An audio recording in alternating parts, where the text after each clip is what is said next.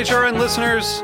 As we celebrate our 15th year, we are deepening our commitment to giving voice to the next generation of food systems storytellers, and we need your help. Our internship and fellowship programs help activate new possibilities for underrepresented and underestimated young people through experiential journalism, audio engineering, and production training. Through these unique programs, HRN helps food equity stewards build essential workforce readiness skills that expand their potential and foster economic mobility. Please consider supporting these critical programs. And with a minimum donation, you can be entered to win a dinner for two at an amazing restaurant in one of 8 cities and tickets to a concert at a great venue in one of those cities. We have incredible partners across the country who have donated, as they also share our passion for helping to educate the next generation of food systems storytellers.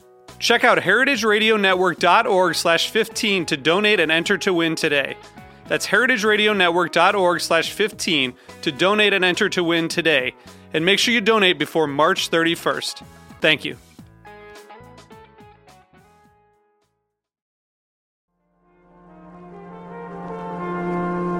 Broadcasting live from Roberta's in Bushwick, Brooklyn, you're listening to heritageradionetwork.com.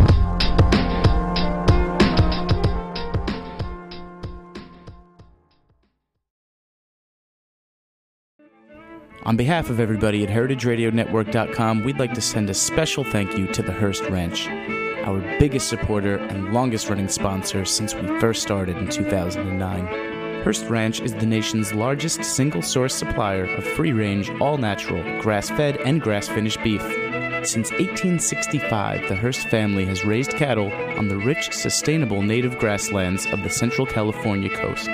The result is beef with extraordinary flavor that's as memorable and natural as the surrounding landscape. For more information, visit www.hearstranch.com.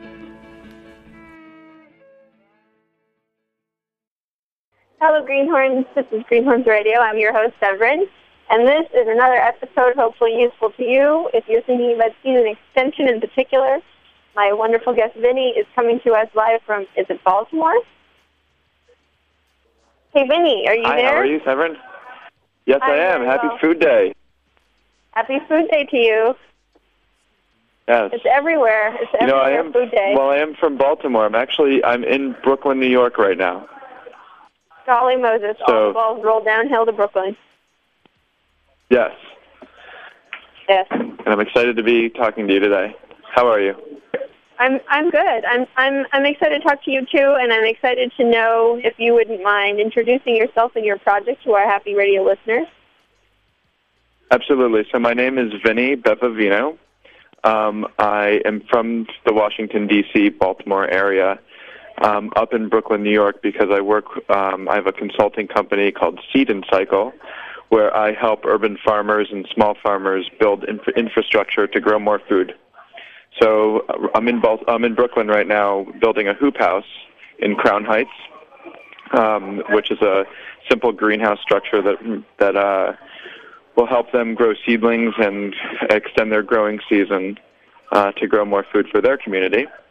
And I've helped a number of organizations throughout the Mid-Atlantic region, from Washington, D.C., Baltimore, and that area, do the same, also design composting systems for schools, and just helping urban farms and urban farm organizations kind of conceptualize what's their goals and objectives and trying to help them be successful.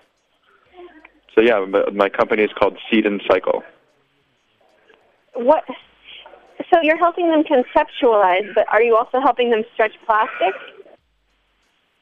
Yeah, so there's the work that I'm doing in Brooklyn is physical. I'm building a hoop house right now. We should be finished tomorrow on Kingston Avenue at a high school. So that's a lot of my work is not really what you typically consider consulting, but is more just contracting.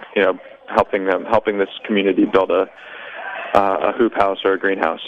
But I also have worked in urban farms and worked in urban farm organizations and have worked with others, and I'm now consulting to help people write strategic plans and logic models, or even write grants, and kind of help them figure out what they're trying to do and how to do it better. Okay, so so here's the ultimate meta-narrative that I'm trying to get across in my growing understanding of the urban food revolution, is that we have a lot of, and I want you to disagree with me and then add on top a layer. The project is re-regionalizing our food system. The methodology is various. One of the key strategies is figuring out how to maximize food production on pieces of vacant land, particularly vacant land that's associated with already existing institutions that have a stake in healthy food, like hospitals, food banks, schools, etc. And the project is figuring out which foods make sense to be grown in those precious little urban bits of land, how to do it in a way that's safe and profitable for those who engage in it, and how to do it for as much of the year as possible. Okay, now your turn. Okay, well, I would start by, I like to have a market-driven answer, or, I like answering it with how is the food going to be used, who's buying the food, and where is the food going, and is there a niche that can be filled?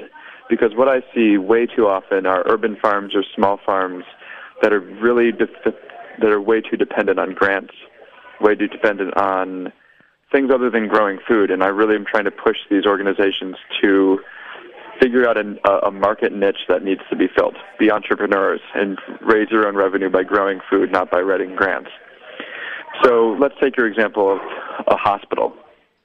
My first thing would to go right to the hospital cafeteria and to the food buyers and produce buyers at the cafeteria and ask them what they're buying and what are they buying a lot of, and figure out what you can buy, or what you can grow, So if they have a lot of cantaloupe and pineapple in their fruit salad, maybe that's not the best use of a small urban farm space. But if they also have spring mix and salad mix or other leafy greens that we could try to grow year-round, that would be what I would try to hone in on. So it would look a lot less like a large garden where you're growing a lot of everything. But I would encourage this, hypothetical organization to focus in on meeting specific demands from this hospital or school, high school, wherever you're at, college, and to hone in on those products, and not to grow a lot of everything. What you're saying basically is that you have more faith in photosynthesis than philanthropy. I think so. I have more faith in photosynthesis. Yes, exactly. And what I'm most excited about, but also at the same time most frustrated about, is that I know that urban farming can hold its own. That I know that we can create jobs, and these are well-paying jobs, and I think that we can do this ourselves, and we don't need philanthropists to subsidize it. Now, I'll put a big asterisk next to that. Okay, urban farming does need some subsidies. I think that land value is obviously too expensive to downright buy it to farm on, but that's okay because we have plenty of vacant space in cities to farm on. And also the upfront capital. A lot of people don't have the means to start a farm the way that it really should be started, at the scale and the intensity that it should be started at. Meaning that they don't have enough money to put in the proper soil, or the hoop houses, or the wash station and cold storage, so I think those are the things I would like to look at, and how we can overcome those barriers.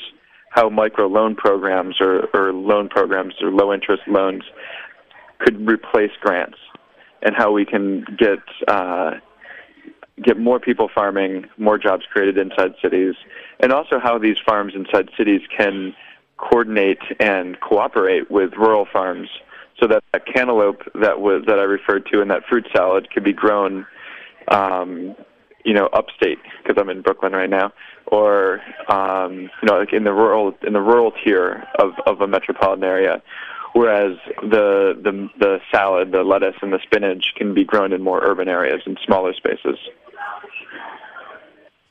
So this is good. While we're in this topic, let's go really practical for a second. The key crops for growing in urban places include greens. What else? Herbs. Well, I don't want to. It's I You don't want to give it first all of all, away? for me, okay, no, I want to give it all away. I really do want to give it all, but I don't really have the answer.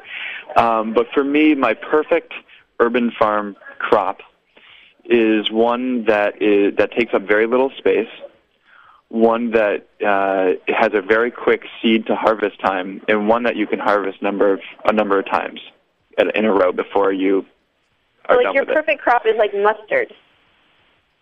Sure. Yeah.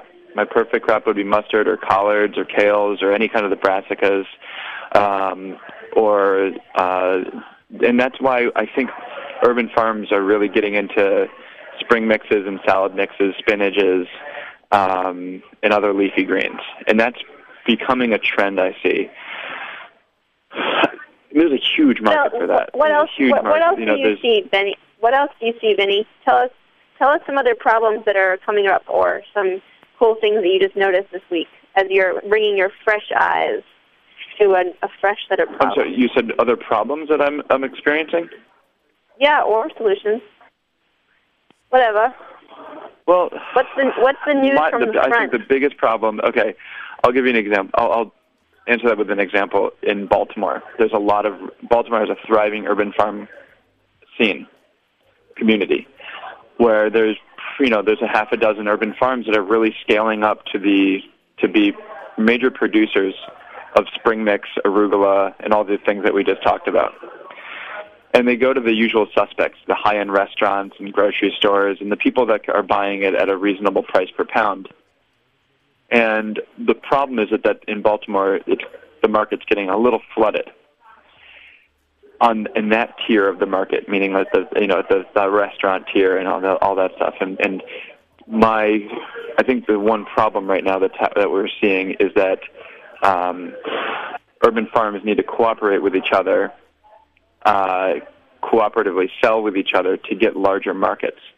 So I think that one major problem right now is one of scale, that people aren't, or in general, or collectively, we're not growing enough to hit the larger markets, the hospitals and the college cafeterias and high school, the public school systems and things like that represent millions of dollars of food.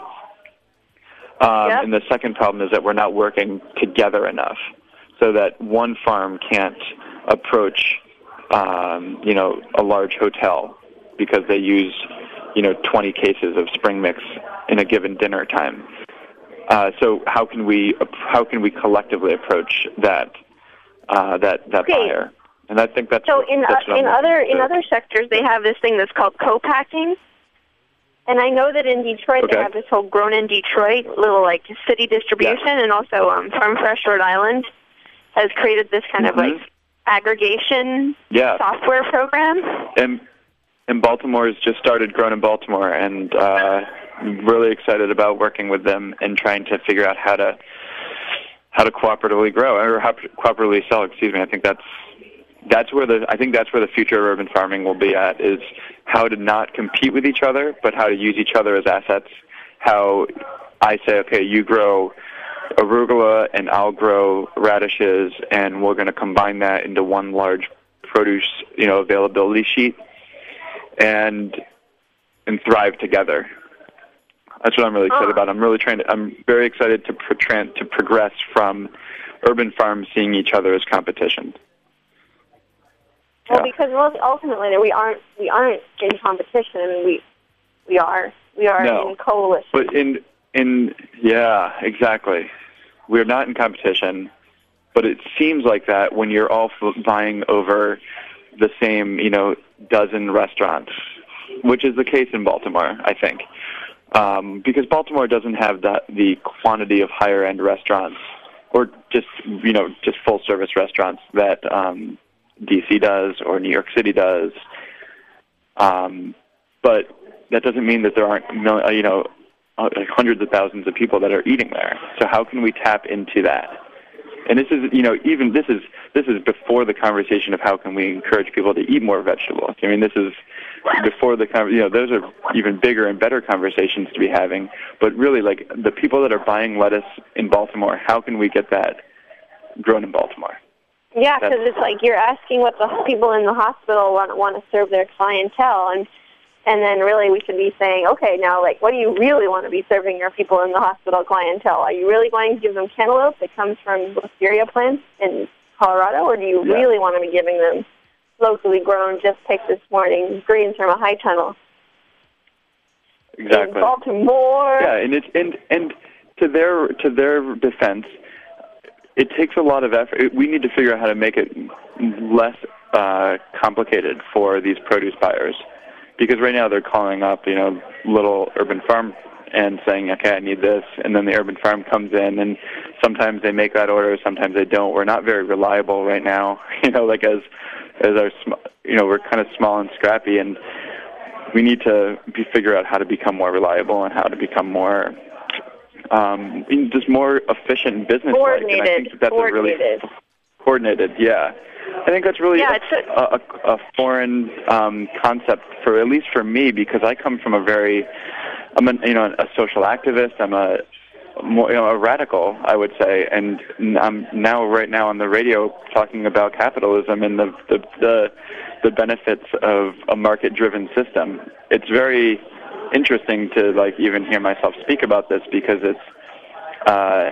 it's not what I'm used to. I think that none of us are used to being business-like. But Vinny, when the system fails, the activists are the one who get involved in logistics. And I think that the logistics are the place that is most compelling to me, precisely because they are hard. And by the way, have you heard about that place, Revolution Foods? They bring all the food together to one place, and then they process it all for schools, because a lot of the schools don't have kitchens to chop vegetables.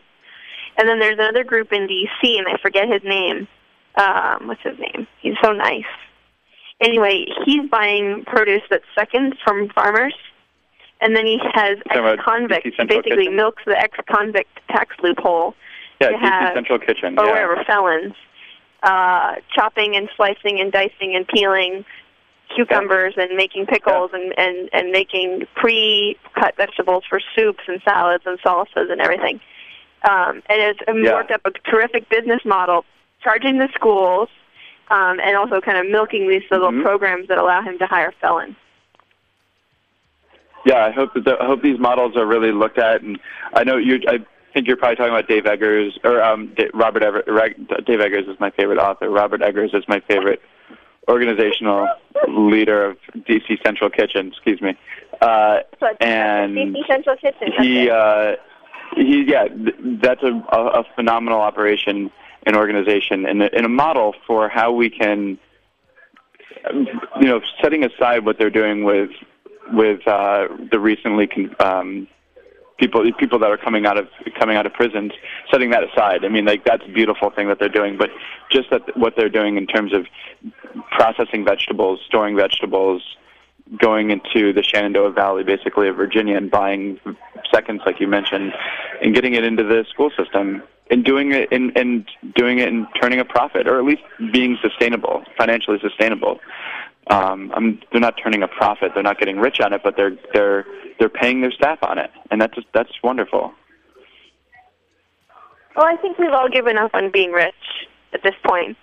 And now the question is, are we willing to give up being punks and think about working together in ways that are going to yield us the scale and scope and size of a solution that is commensurate with the scale and scope and size of the crisis?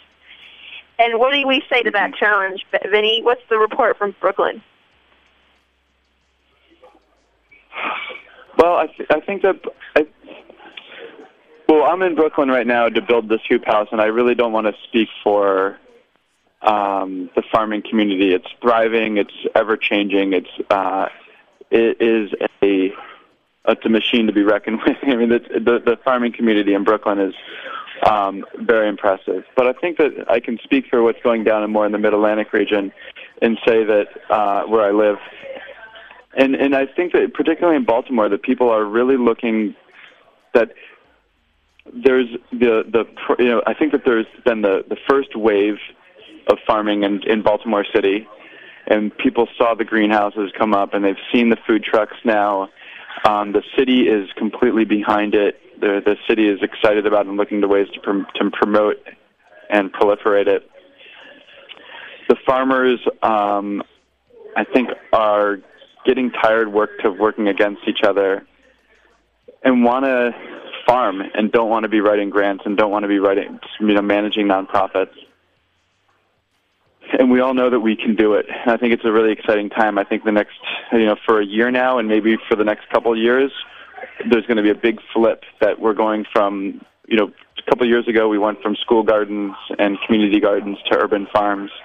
And I think now we're going to be going from urban farm nonprofits to urban farm cooperatives and collectives and really redesigning our food system, or at least a sliver or a sect of our food system, so that, and I think it's going to result in a lot of jobs and a lot of self-sufficient businesses and businesses working together.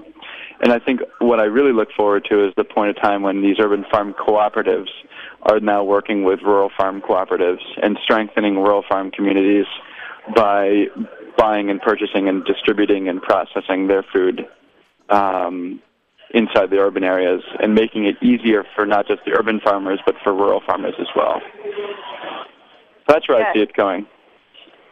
I feel it. I love it. I want to be there. It's going to be so great. And another one to just tag, since we're like in the let's talk about cool things happening modality, is Little City Co-op, Little City Farms in Providence, Rhode Island, which is a cooperative of, I think, 6 urban farms, and they market collectively. They don't all have to be at the market, which is typical. Which is typical in places like France. Yeah. I mean, we are. It's interesting. We're looking. Us, meaning like the urban farmers, we are looking at rural farming cooperative as models, and what rural farming cooperatives how can we not reinvent the wheel? And I think it goes beyond marketing. I'm really interested in healthcare. I'm really interested in health insurance. I'm really interested in soil and cooperative composting. And hoop houses are expensive, and how can we purchase metal and plastic together? And obviously seeds and other, other farming materials. I think we can really simplify and smooth out a lot of the kinks of farming through working together. Because none of us have enough capital to, really throw down and convert a whole city, but together we do. And that's what I get excited about. But yeah. That group and that organization in Providence, Rhode Island sounds rad, and I think that they're probably right on the mark in terms of what we'll see in other cities. And I think I hope that it's a business that's cooperatively and community based. Meaning that I hope that we can not just write grants to foundations for a produce distribution company. Because I think that we can do it our own. I guess that's what it is. I think that we can do this without relying on all the hoopla of grant writing. Yeah. No, go ahead. Well, just that, I mean, I feel like as soon as a couple people have written grants and figured out the software and done the logistics, it's like the 100 Monkeys thing. And that, everything has a beginning and a middle and an end. And many of us are feeling like we're walking into the middle of something, and we're looking towards the end, and we're like, "Ooh, we just have to jump over like 20 more hoops," and then we can start imagining, an even better ending. But that this is a successional movement, and that the challenges that our kind of elders that we mentored from, the ones that they faced, are different from those who are kind of in the ED positions or kind of our parents' age people. Are different from what we're facing in our early careers, and are different from what the opportunities will be for those just entering, and that is the character of a systems-changing movement, and that we have to continue to let the radical punks in at the bottom so that they can keep pushing us forward, and we have to keep pushing ourselves forward. I really like where you're coming from, Vinny. It's really fun talking like this. Yeah, and I in no way am speaking bad to the nonprofit world or the people who have come before us. And I mean, they've paved it. Like we needed the grants and the foundations to build our vision. And the thing is, I think that just about right now, as we're speaking, our vision is built. Like, we're not done, but we know we have the tools now. Like, we built the tools. I think that's what it is. Like, we built the tools. They're in our toolbox. Now we need to go use them. And thank you very much, Foundation, and thank you very much, Grant Program. But I think we're cool now. It's like we can move out of our parents' house and do it our own. That's a pretty stupid analogy, but I'll hang my hat on it. Anyway. Well, that's been Vinny of Seed and Cycle. This is another episode of Greenhorns Radio. Every week, from you, from me, from all of us. If you have comments or suggestions, thoughts, or announcements, please just email them. There's a lot of events coming up here. It's fall harvest, pig butchering, sausage making, cider making, sheet mulching. I mean, everybody's just doing something. If they're not rep-proofing their hives, they're making mead and making beer. And if you aren't already thinking about your job for next season, I would say it's the time to go around and check out the operations you might be considering while it is still crispy and not yet soggy wet. Show that you're serious and show that you're disciplined, and figure out your plan ahead of time so you can rest and eat a lot of food over the holidays and not be a stress case. Thank you, Vinny. Thank you, Heritage Sport Radio, and goodbye.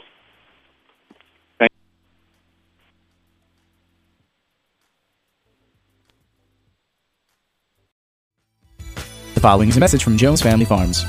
Jones Family Farms is a 400-acre working farm offering quality agricultural products all year round, from fresh summer berries to Christmas trees in the winter, and an award-winning winery that is open from April to December. The reach of the Jones Family Farms is hard to capture, from their advocacy work through the Working Lands Alliance to ongoing classes in the Harvest Kitchen.